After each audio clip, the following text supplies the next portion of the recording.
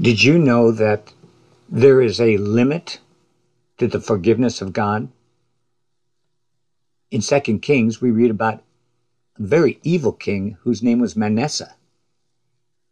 We're told that because he killed innocent people and stained Jerusalem with their blood, the Lord was unwilling to forgive him. That's the concept or subject of our podcast today, the unforgiveness of the Lord. Now let's switch gears and talk about the 5-second rule. You've all heard of that. It claims that food dropped on the floor will be safe to eat if it's picked up and consumed within 5 seconds. Do you think that's true? Well, not according to Snopes.com, calling it contemporary folk wisdom that is an urban legend. In a July 4th, 2006 CBS News report entitled The 5-Second Rule, Fact or Fiction, readers were informed that existing pathogens will adhere to foods dropped in under 5 seconds. Common sense seems to validate that warning. More recently, however, 2 biology majors at Connecticut College in New London conducted an experiment with apple slices and Skittle candies on the college dining room floor at 5, 10, 30, and 60-second intervals.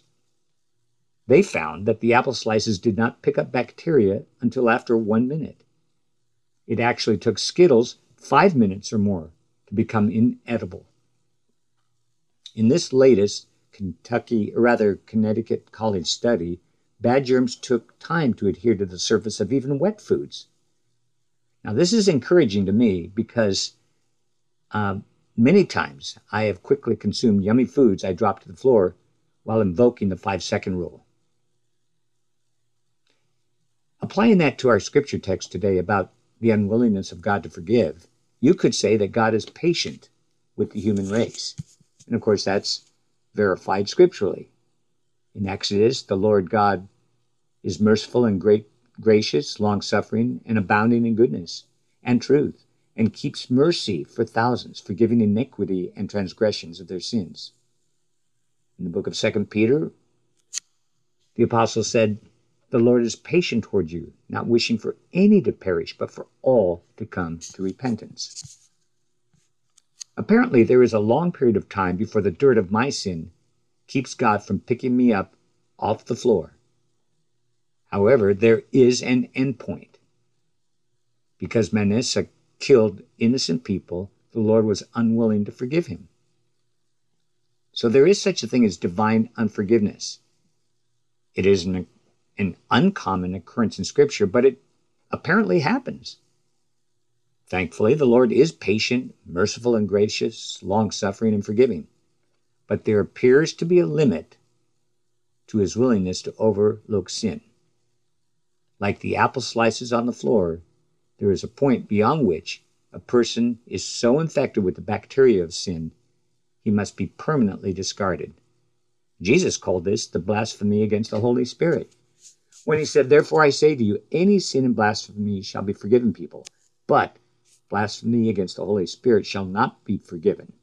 And the author of Hebrews agreed when he said, "For in the case of those who have been once enlightened and then have fallen away, it is impossible to renew them again to repentance, since they again crucify to themselves the Son of God and put him to open shame." So there is apparently a limit to the forgiveness of God. I sometimes drop my Christian character and I fall to the floor. It's good to know that the blood of Jesus covers my sin. I have some time, maybe even a long time, to pick myself back up again and fully experience God's restoration and forgiveness. But there is an endpoint. I better not wait too long. You could say an intelligent person may pick up and consume a fallen apple slice in well under a minute, or better yet, to adhere to the 5-second rule. But the smarter individual will try not to drop his apple slices at all.